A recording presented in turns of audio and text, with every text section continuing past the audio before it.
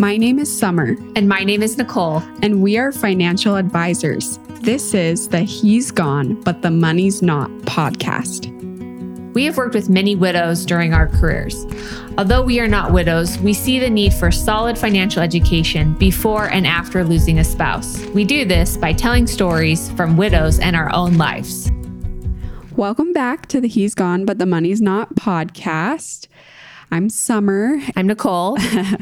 And we want to just get started with a little catch up. How are you doing, Nicole? What's going on in your life? Yeah, things are great.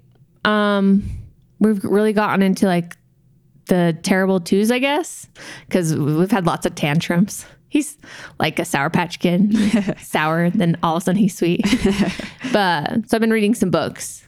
And anyway, it seems like everything's just about having empathy. Just, lean into your toddler's emotions and try and tell them you understand, because they're going through hard transition in their life, trying to understand the world. But the funny thing is he hates being interrupted from playing. He's like obsessed with cars, and he'll be playing with his cars and he'll be like, time for dinner. And he'll just erupt in a tantrum because you interrupted his playing. Or like in the morning, he goes to bed with a car, not a teddy bear, a car. And then in the mornings, he just sits in there and plays with his car until we come and get him, which it's really nice. But like you'll come in there to get him out of his crib and he'll throw a whole tantrum like, I'm not done playing. Don't get me out of the crib yet. Wow. And the car seat too. I have to just leave him in the car seat in the garage and come back and check on him because he's playing with his cars in his car seat and does not want out. Oh my gosh. Stubborn. Yeah. He's funny. But so it's been fun though. Kids are fun. Yeah. And interesting. Yes, for sure. We're going a little bit through a transition right now because we're getting ready to move. Oh yeah. Big. So just packing up everything and selling a lot of stuff. We're trying to minimize our things and buy some higher quality furniture and stuff that hopefully lasts longer than some of our furniture decisions when we first got married. Our couch is literally 2 legs are broken off. And so I made my husband go to the store and get bricks from Lowe's. So there's literally bricks under our couch.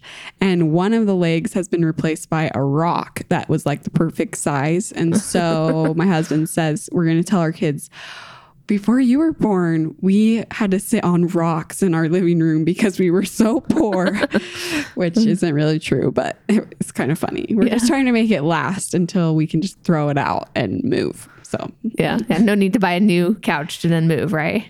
Exactly. And anyway, this couch was $300 on Amazon, and we're going to be talking about investing today. And so I learned the lesson early that you should invest in more than the $300 couch because it will be ruined after 2 years. So, oh, darn. Like sometimes quality is worth it. Yes. But like I said, we are going to be talking about investing today, and we want to start with some basics, talk about some definitions, because Nicole and I have noticed that this is so common. People don't really understand, for example, what a stock is or what a bond is. And it might sound boring, but we're going to make it really interesting. And we hope. Yeah, we hope. And I feel like you can't really be a contributing member of your team, whether that be your family or if you're married, you and your spouse. You can't really be a contributing member of helping with your money if you don't know anything about investing or these basics. So it's just you gotta know these. Mm-hmm. And sometimes it's the unknown. Investing your money in something that's unknown is kind of scary. So the more you know about it, the more it helps you feel more confident with your investing. Yes. Education. I've also seen this with clients. Education really helps them feel more comfortable with investing, because if you don't know anything about it, then it's just like, oh, I'm just putting my money in this weird thing and it grows and falls and I have no control over it, and it can really be scary. And so hopefully we can help educate you and take out some of the fear. Yeah, exactly. So I think the first question is, why should you even invest? And the main reasons to invest are I would say is to keep up with inflation, because often your cash does not keep up with inflation, especially right now. Inflation is 8%. And I think of the last report that came out, and cash interest rates are starting to go up. We're in a rising interest rate environment, but your cash is paying and historically has paid. Like 2 years ago around, 2020 time period, inflation was like 2% and cash accounts were paying, if you're lucky, 0.5%. Yeah. So you're not even keeping up with inflation. And especially if this money is long-term, it's very important to keep up with inflation, because if your money is losing 3, 4, 5% of its purchasing power every year, you're going to lose like half the value of your money. And what is that, like 20 years? Yeah. Something like that. Uh-huh. The other thing is that most people cannot save enough money for retirement without investing. They need investing to be able to retire. And that problem's getting worse and worse as Social Security is starting to become into question, and people tend to move more often. And so then they go into retirement with a mortgage, and they don't have pensions from their company. And before, a pension would really take care of you in retirement, that and Social Security, and you didn't really need to know how to invest. But now most of your retirement is in a 401k or on some other account, and you have to decide how it's going to grow and make sure there's enough money there for you. Yes, it's definitely shifted, especially the last couple of generations here. We have to figure out how to make our money grow on our own. Our companies aren't going to do it for us. They're not going to invest it for you. The government's not going to invest it for you and just give you this nice lump sum payout. All you get is Social Security. And if you're fortunate, very few companies offer pensions. It's like 13% of people have a pension now. Yes. So that's if you're fortunate. So we really have to be clued in and dialed in on investments and what we should be picking in our 401k. Yeah. So let's just dive in. So kind of the basics, we're just talking basics of investing, and we're talking about publicly traded securities today. You can also invest in other things, like I've been hearing a lot about investing in artwork. Yes. Or like collectibles or real estate even. We're not even going to dive into real estate too deep today, but yeah, these cryptocurrency. Publicly traded securities, usually and this is usually what your 401k is in. Yeah. And stuff like this. Well, not usually, it is. Yes. So first one would be stocks. I remember when I was younger, I took a class in high school where we traded stocks, and I was like, oh, this is fun, but I have no idea what I'm actually trading. When you trade a stock, or when you buy a stock, you're buying ownership into a company. It's like you are a tiny little owner. You own a piece of the pie, and you get to participate as the company does well. And if the company doesn't do well, you also participate in the downside too. And I like to tell people, I like to compare owning a stock to owning real estate, because people understand owning real estate because they can see it. Most people own a house, or, somebody they know owns a house. So when you buy a stock, it would be almost like buying a piece of ownership in a house. And we see house prices go up. We see house prices go down. Sometimes just about the timing of when you buy and sell. And you can rent out your house, and you can get rental income. So on a stock, you can get dividends, which is kind of like getting rent. They'll pay you out some little dividends over time. Some stocks will. And then when you go to sell the stock, you might have had some gains. Just like in a house, like if you owned a house for 10 years, it'll likely have gone up in value. The stock hopefully will have gone up in value, and you can sell it at gains and get money that way. So you can get money from dividends and from selling your stock. You can also lose money, of course, by the stock price going down. And stocks can be quite volatile. This is where real estate and stocks really differ, is that stocks trade daily, and it's very public. And because of that, the behaviors around stocks are much more risky and volatile. When you can see, you can log into a statement when you invest and see your values change every single day. And that can cause quite, an emotional response when you see your money going up and down like that. And we don't see that with house prices if you buy real estate, because there's not a statement that comes out every day, or can't log in and see your house price change every day. So people feel a lot more comfortable usually investing in things they know, or something like real estate, because they don't see the price every day.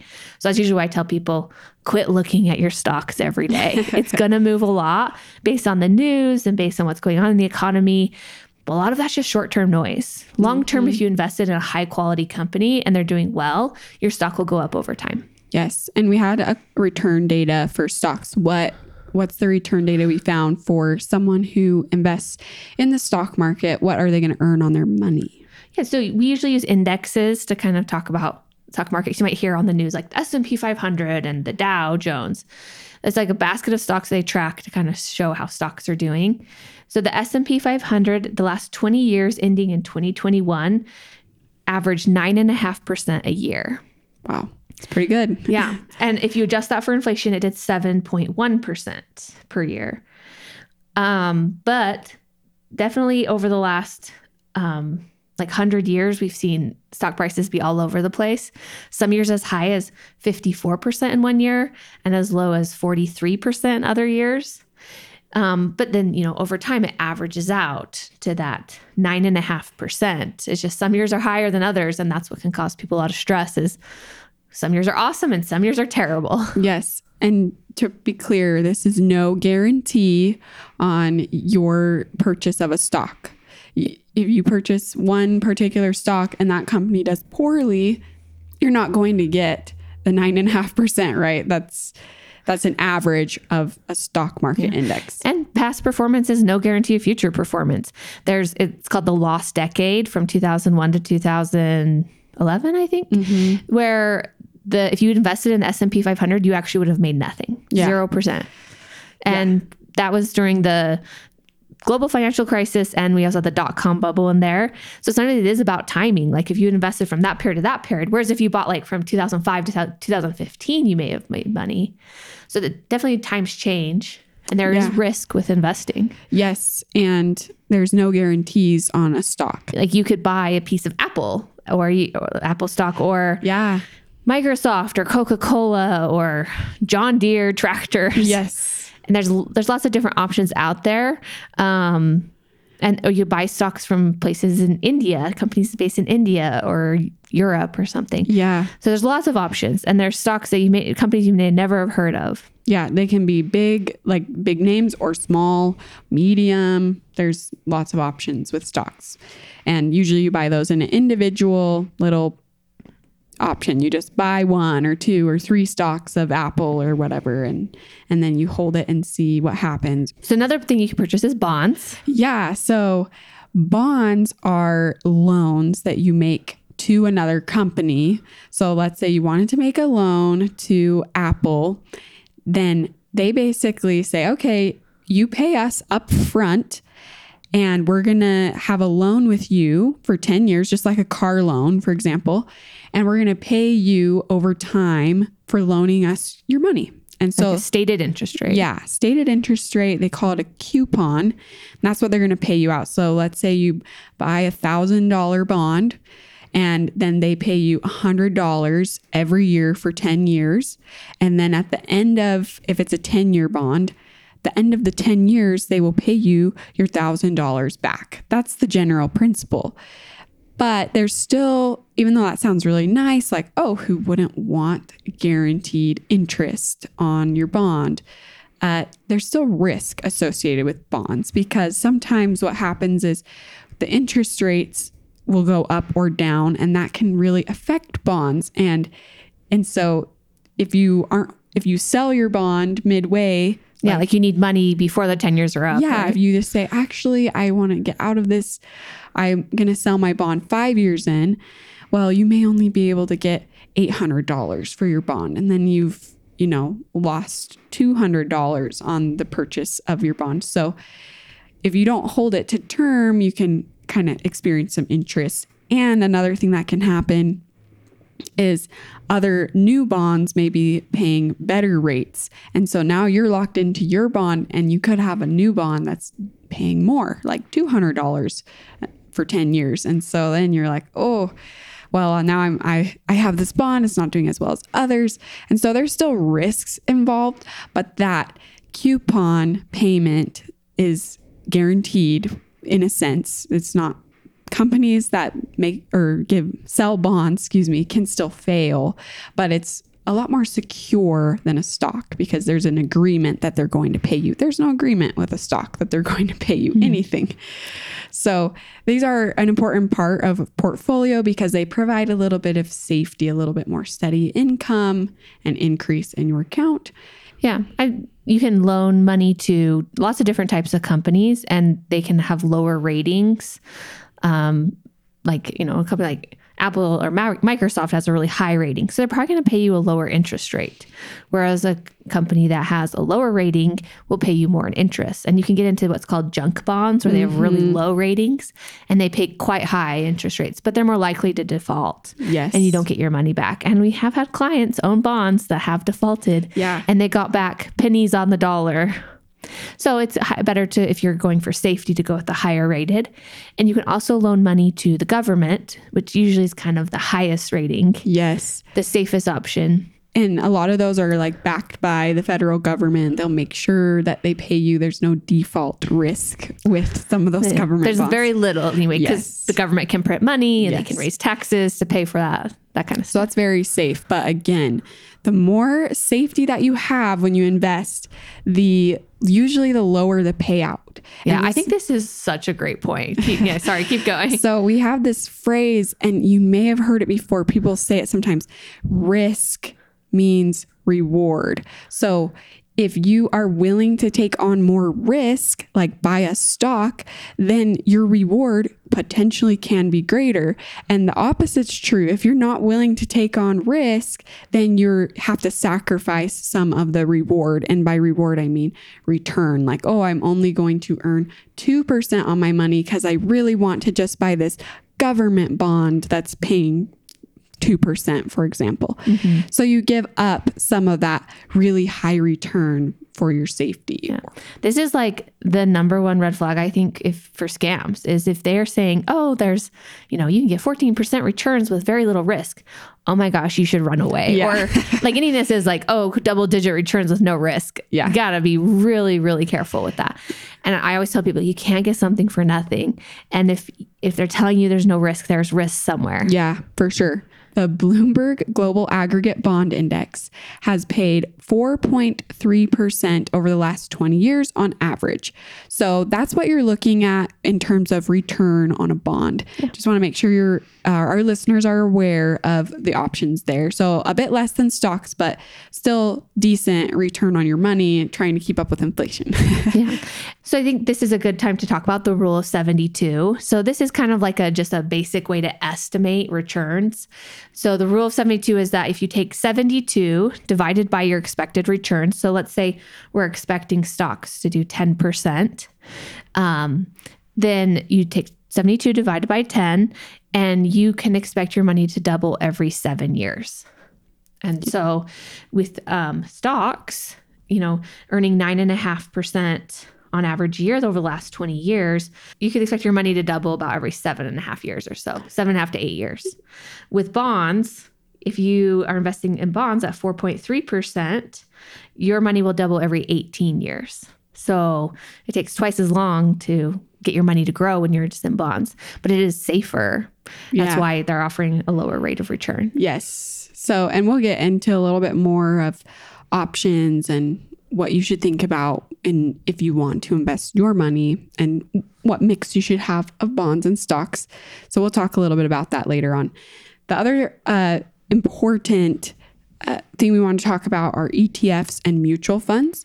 These are different. An ETF is different than a mutual fund, but for simplicity's sake, we're just going to lump them together today because they're very similar. They're kind of like fraternal twins or something. Yeah. So ETF or mutual fund is a basket of stocks. So it's a collection of many individual stocks. So you put maybe Apple in there, Microsoft, just different companies, CVS, whatever, and it's in a basket and you can purchase that basket.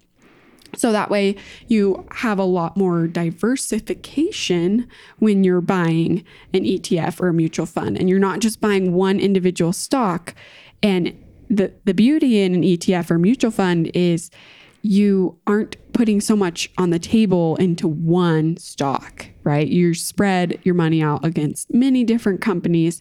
And so if one of those companies fails, your money's not all in that company. You have a lot of different options. So on average, you're a little bit safer doing multiple stocks over one stock. That's not always true, but it's generally good rule of thumb. Yeah. So that's an option. And you can buy an ETF or mutual fund on any platform, just like a stock or a bond. They're a great option. And they perform very similarly to stocks. It's similar returns and similar concept. You're just ownership of a company, but your portion is even smaller usually.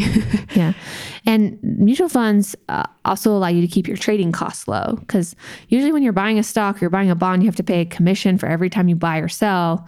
But when you buy a mutual fund that maybe owns 1,000 stocks, you don't have to pay for the 1,000 commissions to buy those 1,000 stocks in the side of that mutual fund. So mutual funds have really made investing more accessible to the everyday person. Yeah. And to have that diversification and the low cost. Yes. And mutual funds, you can invest. You can't invest directly into like an index. Like we talked about the S&P 500 index, but you can buy a mutual fund that tracks the S&P 500 index. And you can buy mutual funds that, buy more socially responsible companies or environmentally responsible companies. You can buy a mutual fund that only invests in companies in Utah.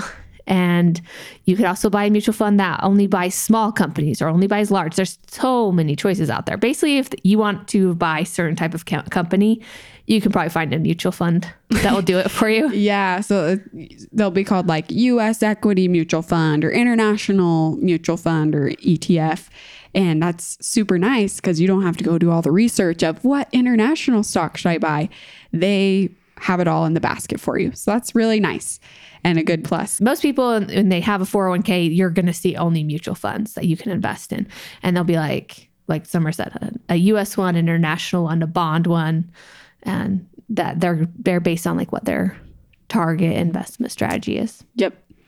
So we want to talk about a few mistakes of investing and what some of these can look like and some of the things that Nicole and I have seen throughout our careers. So we had a client who was widowed and her husband had been paid a lot of company stock from his company. He worked for a large company that everyone's familiar with, and they had paid him in stock over the years for his employment. And after his death, they continued to pay him some money or some stock. Like some options were being vested and granted to him. Options. And so he was getting paid, if you will, with stock from his company.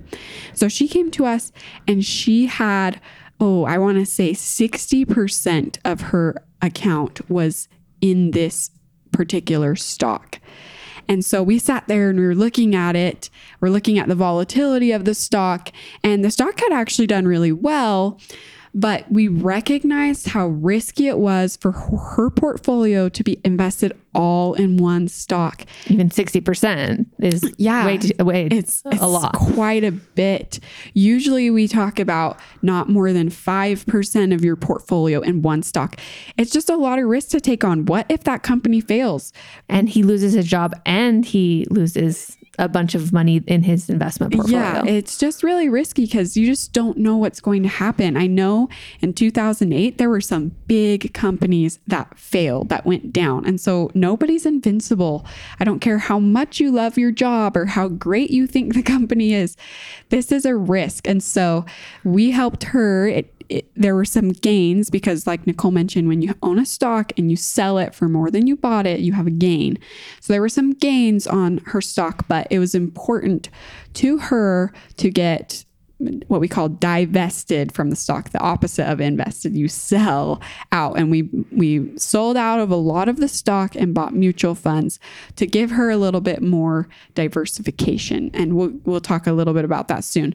But that was a big help to her, I think, because after that, the stock market went down a lot. And although her account also went down. It wasn't all in one stock. And if that company were to fail, she could be in big trouble. So, well, there's all kinds of stories about people who worked for Enron who lost their jobs and also lost a lot of money in their retirement accounts because they were being given Enron stock yes, in their accounts, and that company went completely under. It's very surprising. We had another client who their portfolio was made on one stock. It was a retail stock, and it did so well. And honestly, it was because they owned so much of that one stock and it did so well that they were able to retire. And so that's the story of like, well, maybe and there got to be a little bit of emotional attachment to that stock because this is what made our wealth in many ways, which is very uncommon. We very rarely see that. Mm-hmm. So they were kind of, not very excited about selling that stock. It's like, well, it's going to keep going up. We're excited about the company. But we, talked to them about selling out and keeping some of it. And we kept more than 5% of their portfolio in that stock, partially because it was terrible taxes to sell some of this. Yeah. But we did sell a lot. And then during COVID, that company took a big hit. Yeah. And then after COVID too. And so they were very grateful that they sold out of some of it. I think long-term it's still a good company and they still have money in it and they'll probably still see some uptick from that. But now they're much more diversified. So it's very important not to have too much of your portfolio in one stock. And we typically see most people have one stock because their company gave it to them. Mm-hmm. Yeah. So be careful, be on the lookout for that. What do you own if you already are invested? What does your portfolio look like? Good thing to consider. And then I guess one other thing about this is that just because a stock has performed well in the past doesn't mean we're going to keep going. Yeah. That basically all of the top stocks, if we go back over the decades, the top 20 stocks, in the next 20 years or 10 years, they were not the top stock any longer. Yeah. And so just because a stock has done well does not mean it will continue. And oftentimes, once a stock has had a lot of growth, it's kind of capped out on its growth. It can't keep growing in the same way. Yes. So this is another mistake, I guess. It leads into our next mistake of following the hype or being like, well, this stock has had awesome returns. Mm-hmm. You should buy this stock. Well, now you're buying the stock at a high after it's already gone up a lot. Mm-hmm. And so you got to be really careful not just to say, oh, this is the next amazing stock out there. It's the next Amazon, the next, Apple. Yeah. Because it's had 100% returns in the last 2 years. Well, you got to be careful that you're not now buying at a high price. Yeah, it's true. I know someone who really wanted in with Tesla, but like Nicole said, Tesla already had its run. We're hearing about it after the fact, usually like, oh, this amazing company. Well, it already went up a lot. It could go up more, but you can't guarantee that. So be careful when you're thinking about, who are you listening to and what advice are they giving you? Yeah. Bitcoin has been another big thing recently. The people got really excited about Bitcoin, partially because people were having awesome returns in Bitcoin. Yeah. And that was a big reason for the hype. And then it's just also, the next new thing and, this the direction we're going. And a lot of people bought Bitcoin at the very top. And then Bitcoin last year has fallen 50%. Yes. And so a lot of people are regretting, like, I bought in right at the peak. And, who knows what will happen with it long term. But again, it's one of the issues of buying the hype is it may never come back. And a lot of people lost half of their money in 1 year. I am weary about cryptocurrency because this is something really common I hear. I studied finance at a big university and a lot of my classmates are really getting excited about it. We call them like the finance bros. They would just be like, oh, crypto this, crypto that. And there's this phrase I hear so much revolving cryptocurrency. It's like, I follow this guy. That's how the story starts. Yeah. I follow this guy and he says X, Y, or Z about cryptocurrency. And therefore I bought XRP or this. There's lots of different types of cryptocurrency. And they're like, oh, you should get in. He's saying on this day that this is going to happen. And this kind of leads into another issue we've seen or something to be weary of when you're investing. It's timing the market. He's like, oh, this guy I follow is like, oh, if you buy in on this day, you're going to get a really great return. Well, I just wanted to tell all those people who were saying all these things, well, that guy doesn't have a crystal ball and nobody has ever been able to predict the stock market very well. So I just would have low trust. And guess what happened? XRP, the one that everyone is hyped about, has totally crashed as well. So You just need to be careful about listening to, on this day and at this time, the market's going to recover or it's going to fall and you should sell. This is getting into some scary waters, I will say. Yeah. I have clients who like send me emails they've gotten of like, well, this person says the market's going to crash on this day. And so we should all sell the gold, or we should sell the cash, or this stock is going to do really awesome, but you have to buy in before this date. And I always tell them, well, what's the catch there? Are they asking you to pay some money? Like that's, if they're ever asking you to pay money, don't do it. But then sometimes they don't. And, they're just trying to get you to start being their follow them and follow their investment advice. And eventually they'll ask you for money. And a lot of times they're using scare tactics. This is crazy. Like it's going to fall 50% and all. It's just like, they don't know. They cannot know. Nobody knows the future. And this is another thing we see a lot, especially with people who are pretty conservative investors, meaning they don't want to take a lot of risk. We have this one client who's just like, I only want to put money in the stock market when it's ready, when it's going to go up. I want to be in cash until it goes up. Well, you could just miss the time when it goes up. We don't know that. And we're financial advisors. If we did, we would be too busy to be making this podcast right now. Yeah. Well, and it's actually very normal for the stock market to fall. Let's see, what is the number? There's been a decline of at least 10% in the last 10 out of the 20 years. And we've still got 9.5% average returns. Again, doubling your money every 7-8 years. Yeah. So you just got to ride through the ups and downs and recognize that that's a very normal part of investing, is the ups and downs. And you just almost need to ignore your statements and not look at it daily or weekly, because investing should be for the long term. The short term is where people lose money. Day trading can be a quite risky business because you're often trading over the short term and it can go wrong on you. When you're investing in a company that you have faith in. You think the economy overall is going to go up. You think that they have good prospects, and you're in it for the long haul. And so you just got to ignore the short-term noise and volatility out there. And timing the market is kind of a fool's game. There's been a lot of studies that a monkey throwing a dart at a board has guessed the market outcomes more correctly than some academics and some people who study the markets. And oftentimes people will say, well, I predicted this correctly. Well, are they telling you all the things they missed predicting? Yeah. So you can be right sometimes, but often when you're investing, you have to be right twice. You have to be right about when you buy, and you have to be right about when you sell. And so it's very difficult to, think about anything that's happened in your life. Have you been able to predict it? No, very little. Even in your day, it's hard to predict sometimes what will happen. Yeah, we've seen that for sure. And the world is getting more complicated too. And so many things intertwine with each other, in the financial markets. And so many different things can happen, different crises or different awesome things too. So it's very difficult to predict what could happen. Yes. So be wary of listening to all the news and trying to just listen to one single person. You need to make educated academic decisions and read what has history said about the stock market, and use that more as data than one person's guess. Yeah. And we see lots of people come and say, oh, I followed this newsletter, or I follow this guy, I pay for his program. It's like $20 a month. And he gives me his stock investing tips. I'm like, oh, that's fine. But we've had plenty of people who haven't made money doing that. I'll just say that. Yeah. And so it's difficult to find the person who's going to be correct.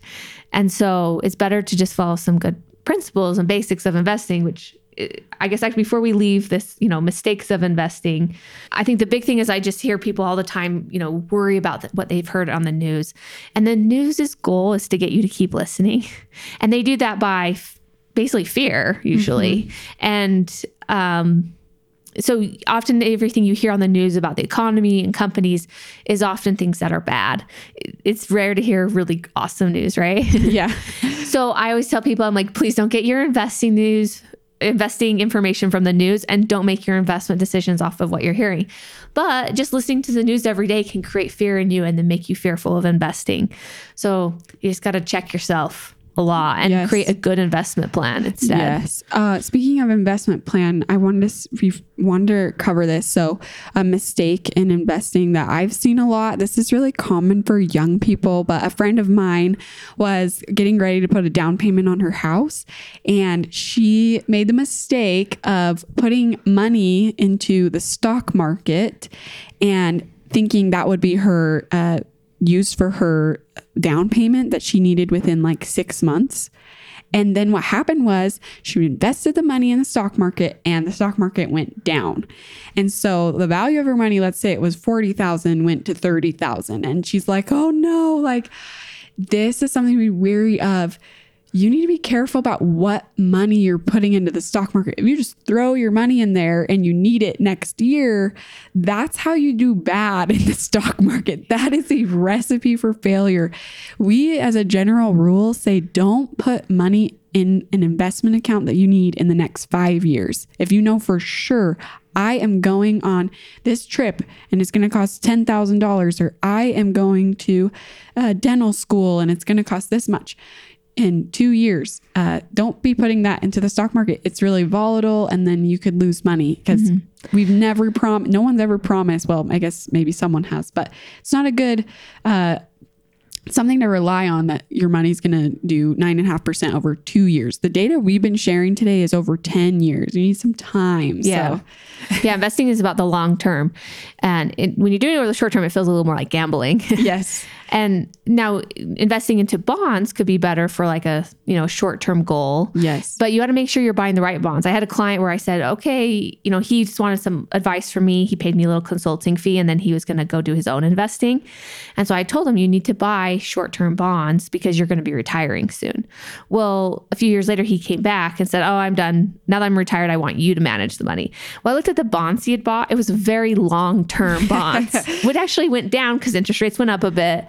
And he actually lost money on those bonds. So you got to match your time horizon with your bonds too. And that's even there's so many intricacies with investing, but just something to keep in mind that bonds can be shorter term if you buy the right type of bonds.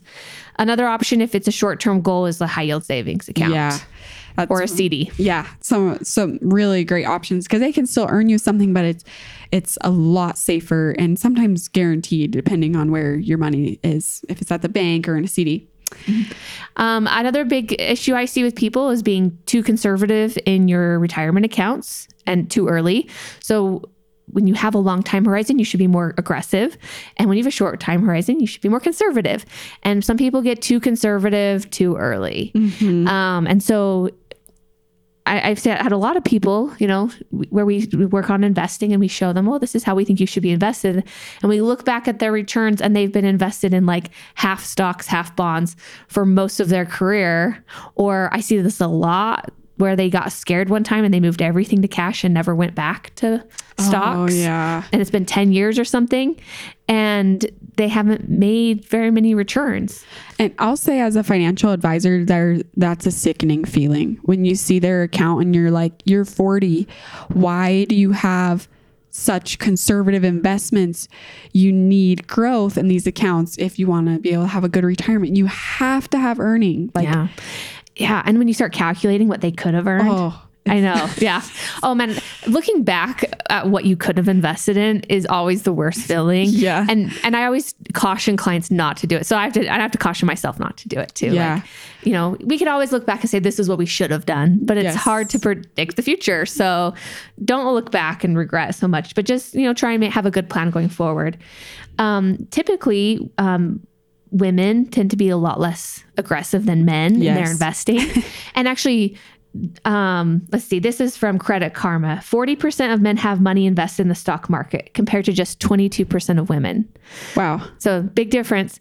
And Ellevest did a study about men and women investing, and they basically said that there's an investing gap there. And for a woman who earned $100,000, this gap of like what, the average man, the average woman, how they invest differently, it could cost them $1 million over a 30-year period, like a 30-year career.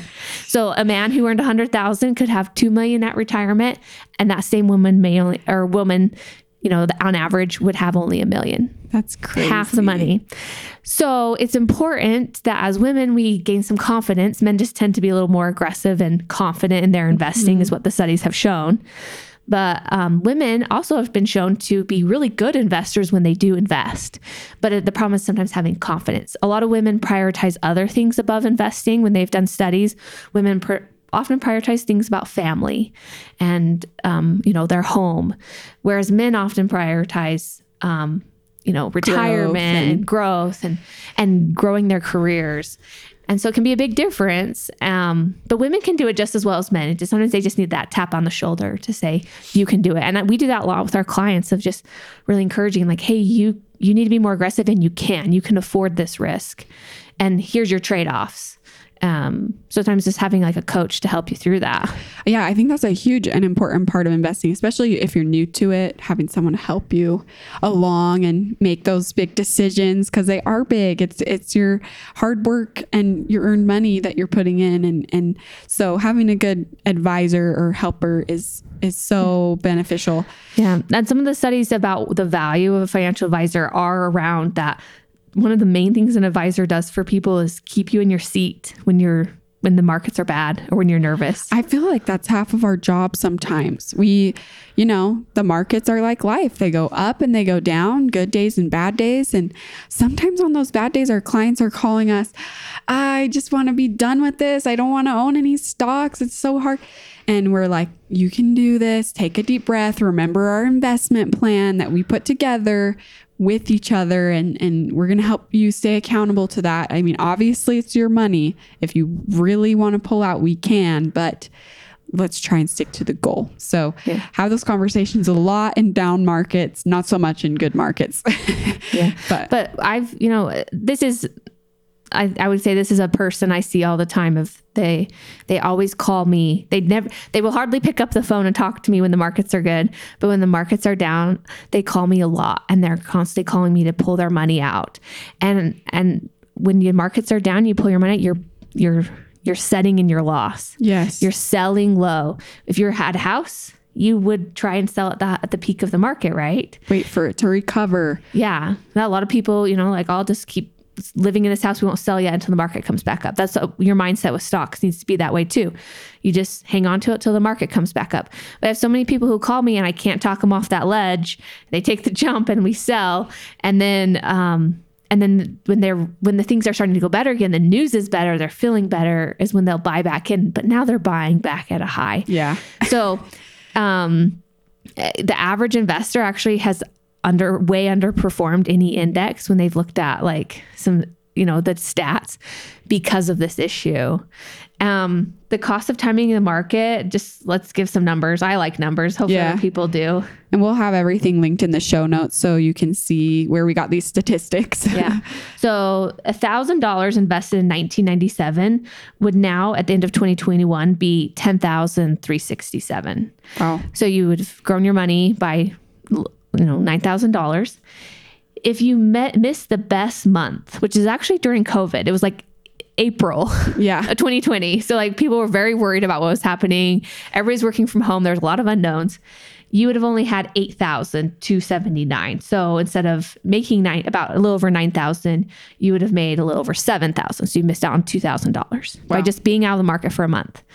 Now, if you missed 6 months and this was during the financial crisis when markets were down like 50%, people were just, tons of layoffs. People were so worried about what was going to happen.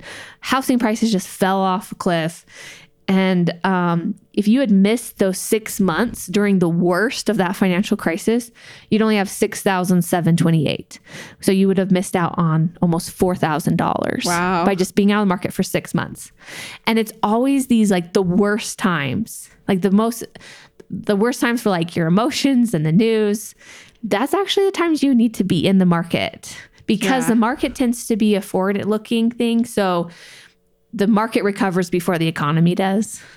Yeah, no, that makes sense. This kind of reminds me of the Ferris wheel at Disneyland. I was just on it with my family. Oh, fun.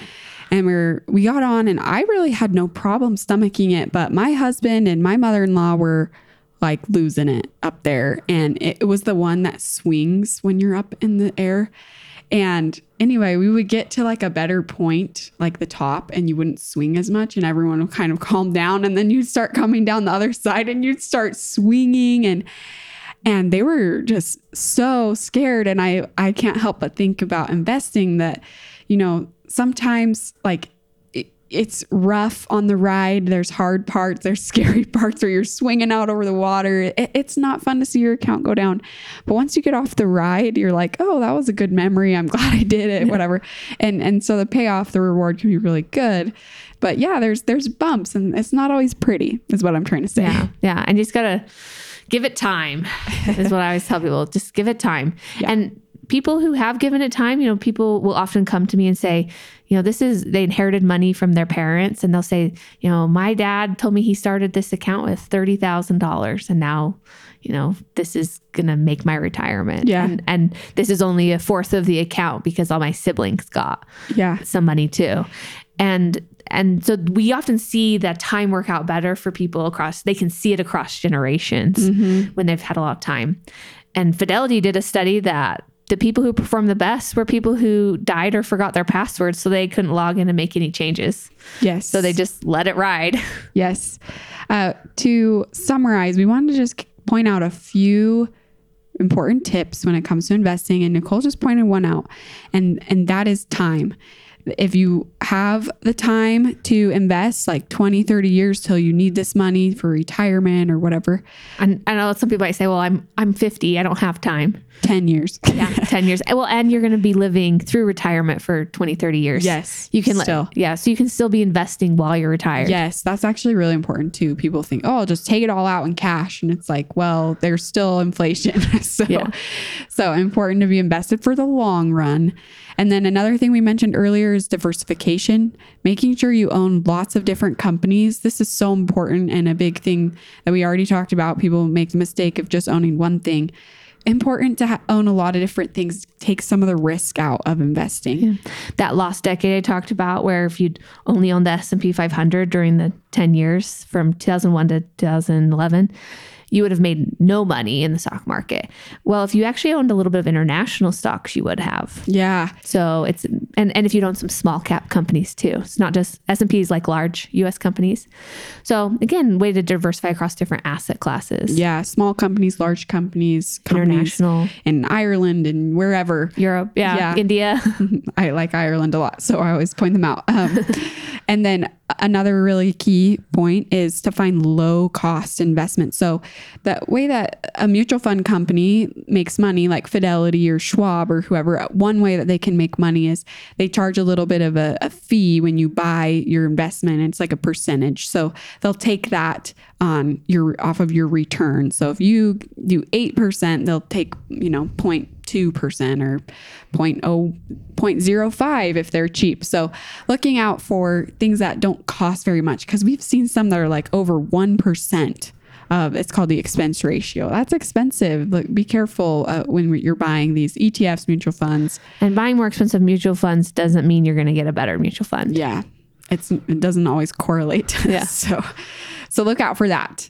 And then another thing, Nicole, you want to talk about buy and hold? And yeah, this goes back to my thing about people who forgot their password did the best. You just, if you often just let it go and don't pay too much attention and take the emotions out of it, and just your investment strategy is, I'm buying this and I don't need the money for 10, 20 years. We're just going to hang on. We picked good quality investments. We came up with a good investment plan. Now we're just going to ride it out and not let emotions change our decisions. Stay on the Ferris wheel, finish it out. Yeah, exactly. And then another thing we talked about is focusing on what you can control. So you can't control what the stock market does, but you can control how you react and kind of those emotions that you're feeling, that those are in your power. And so focusing on that and trying to rein that in and giving yourself that pep talk, or having an advisor give you that pep talk of, okay, I'm in this for a long run. I can do this. I'm in control of what I'm invested in, and not worrying too much about what's going on in the world and that sort of thing. And anything to add to that? Yeah. Well, and other things you can control are things like taxes. Well, you can't really control taxes. But you can control some things about how you invest to be invested more tax efficiently. Yeah. Like we've talked about Roth versus traditional in another episode. And then you can do other things to help lower your taxes. We have lots of tax strategies. It's one of our favorite things to help people with. And it's where we can add a lot of value. Yes. Or say how much you save or how much you spend. A lot of people, come to us and say, well, I need to earn this much in the stock market, or I need some great returns so I can retire. I rarely see people made wealthy by investing. What helps people the most is their savings and spending habits. You should be saving 15 to 20% of your income towards retirement. And then that also helps you control, if you're having to save 15 to 20%, that means you don't have as much to spend. Yeah.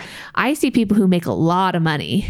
Oh, all the time. But because they spend so much, they can't retire because they need a lot of money to be able to maintain their same spending habits. Yeah. Income does not equal like comfort or or security long-term financially. You got to learn to save. And this is why, if you make a lot of money, you still need to be saving 15 to 20% of that, because that will help you cut back your spending, and it'll make sure you're saving enough to maintain your My brother lifestyle. and I have talked about this a lot. We always tease. People are like, oh, want to brag about, I make $150,000 a year. And my brother and I are like, it does not matter how much you make. It is your saving. We call it your saving percentage. How much are you saving? And that will impress us way more than, oh, I make X amount. Oh, I save 30% of my income. That's impressive. Yeah, exactly. I think. Yeah, no, it is. And because, I see people, if they spend, even if they make a lot of money, if they're spending 90% of their income, they're never going to be able to retire. Yeah. Because they're spending that much and they're not saving enough to support it. It's true. So, it's important to focus on those types of things that you can control. And, as a financial advisor, I think that's kind of where our value lies, is like focusing on those things. Because, well, at least our type of financial advising, we're not like big into active management and picking the next great stock. We're into helping people create a financial plan and, focus on what you can control and what you can, and then building a good, solid, disciplined investment plan. Yeah. And along with that, I was just going to say, discipline is another important aspect of investing. If you can get discipline and consistency in investing is huge, because then it's helping you create a habit of putting money into the stock market, earmarking it for retirement, and getting that going monthly or annually or however you want to do it. That can really set you up for success. Mm-hmm. So, yeah. And the other big thing about investing is just your time horizon. You need to match your time horizon to what you're investing in. So cash, if it's for the short term, bonds if it's the medium short term, and then stocks are at the long term. Yeah. And if you have questions about it, a financial advisor can help you with matching your time horizon to your assets. Yes. Yep. I think that people think that investing can be intimidating because they often hear like their friends or like at the water cooler, people say like, well, I own this stock and it did this and I did this. And honestly, that actually is just more of a fun way to invest. The way that my assets are invested is the majority of them are in pretty boring mutual funds. I actually had one client who said, I go golfing with my friends and I can't tell them what I'm invested in because you just have me in mutual funds. Can you tell me some of my top holdings in these mutual funds? I'm like, yeah, I can. But yeah, it's not as exciting, but it's very safe and it's well diversified, low cost. And then I do have a play account where I took a small amount of money and I buy stocks. And let me tell you, my play account is not doing well. Even as a financial advisor, I look at this stuff every day. It's like it's just another example of that. It's difficult. I'll have one stock that does really well and then another stock that doesn't. Yeah. Or I bought at the wrong time or I sold at the wrong time. And I'm like, dang, I shouldn't have sold that stock. It's done so well now. I do that all the time. My husband has a play account and he bought a bunch of airline stocks, and I was so excited for him because he's never really gotten into investing. I kind of handle all of that. And so he like buys all of them, and then they all just do so poorly through COVID.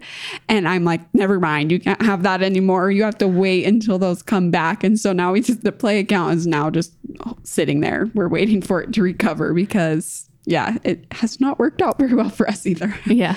And so, but it's fun and it's a good way to experience investing too. So I tell people it doesn't have to be anything crazy or exciting. Just buy a few mutual funds and it should be boring, honestly.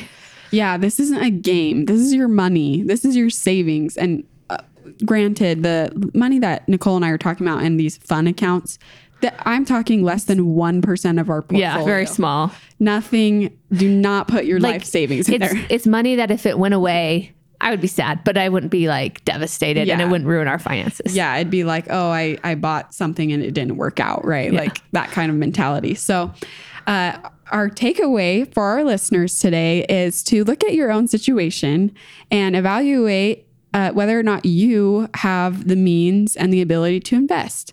And hopefully you do. And you can decide for yourself what appropriate investment account you should open and what types of investments. We're not going to get into any recommendations. That's a whole nother podcast. Yeah. So we encourage you to take a look at that and evaluate according to your situation, what investing could look like for you and to get started if you can in investing. Yeah, and then just disclosures because we got to make our compliance department happy. So anything we said today was not a recommendation for your personal situation. If you have any questions, you can consult a financial advisor or on taxes, a tax professional. And everybody's situation is very different and how they should invest should match your personal situation. Yeah. So this is general advice for education only. Yep. No one size fits all. That's for sure. Yeah. And everybody does it differently and based on, your risk and what's appropriate for your situation, your life and other money you have. Yeah. And so you should talk to an investment professional or financial planner about your investment plan. Thank you for listening to our podcast. If you want to know more about us and what we do, visit our website, rockhousefinancial.com. Information expressed does not take into account your specific situation or objectives and is not intended as recommendations appropriate for any individual. Listeners are encouraged to seek advice from a qualified tax, legal, or investment advisor to determine whether any information presented may be suitable for their specific situation. Rockhouse Financial is an SEC registered investment advisor, and the opinions expressed on this show do not reflect the opinions of Rockhouse Financial or any other sponsors of the podcast. All statements and opinions expressed are based upon information considered reliable, although it should not be relied upon as such. Any statements or opinions are subject to change without notice. Information presented is for educational purposes only and does not intend to make an offer or solicitation for the sale or purchase of any specific securities, investments, or investment strategies. Investments involve risk and, unless otherwise stated, are not guaranteed. Past performance is not indicative of future performance.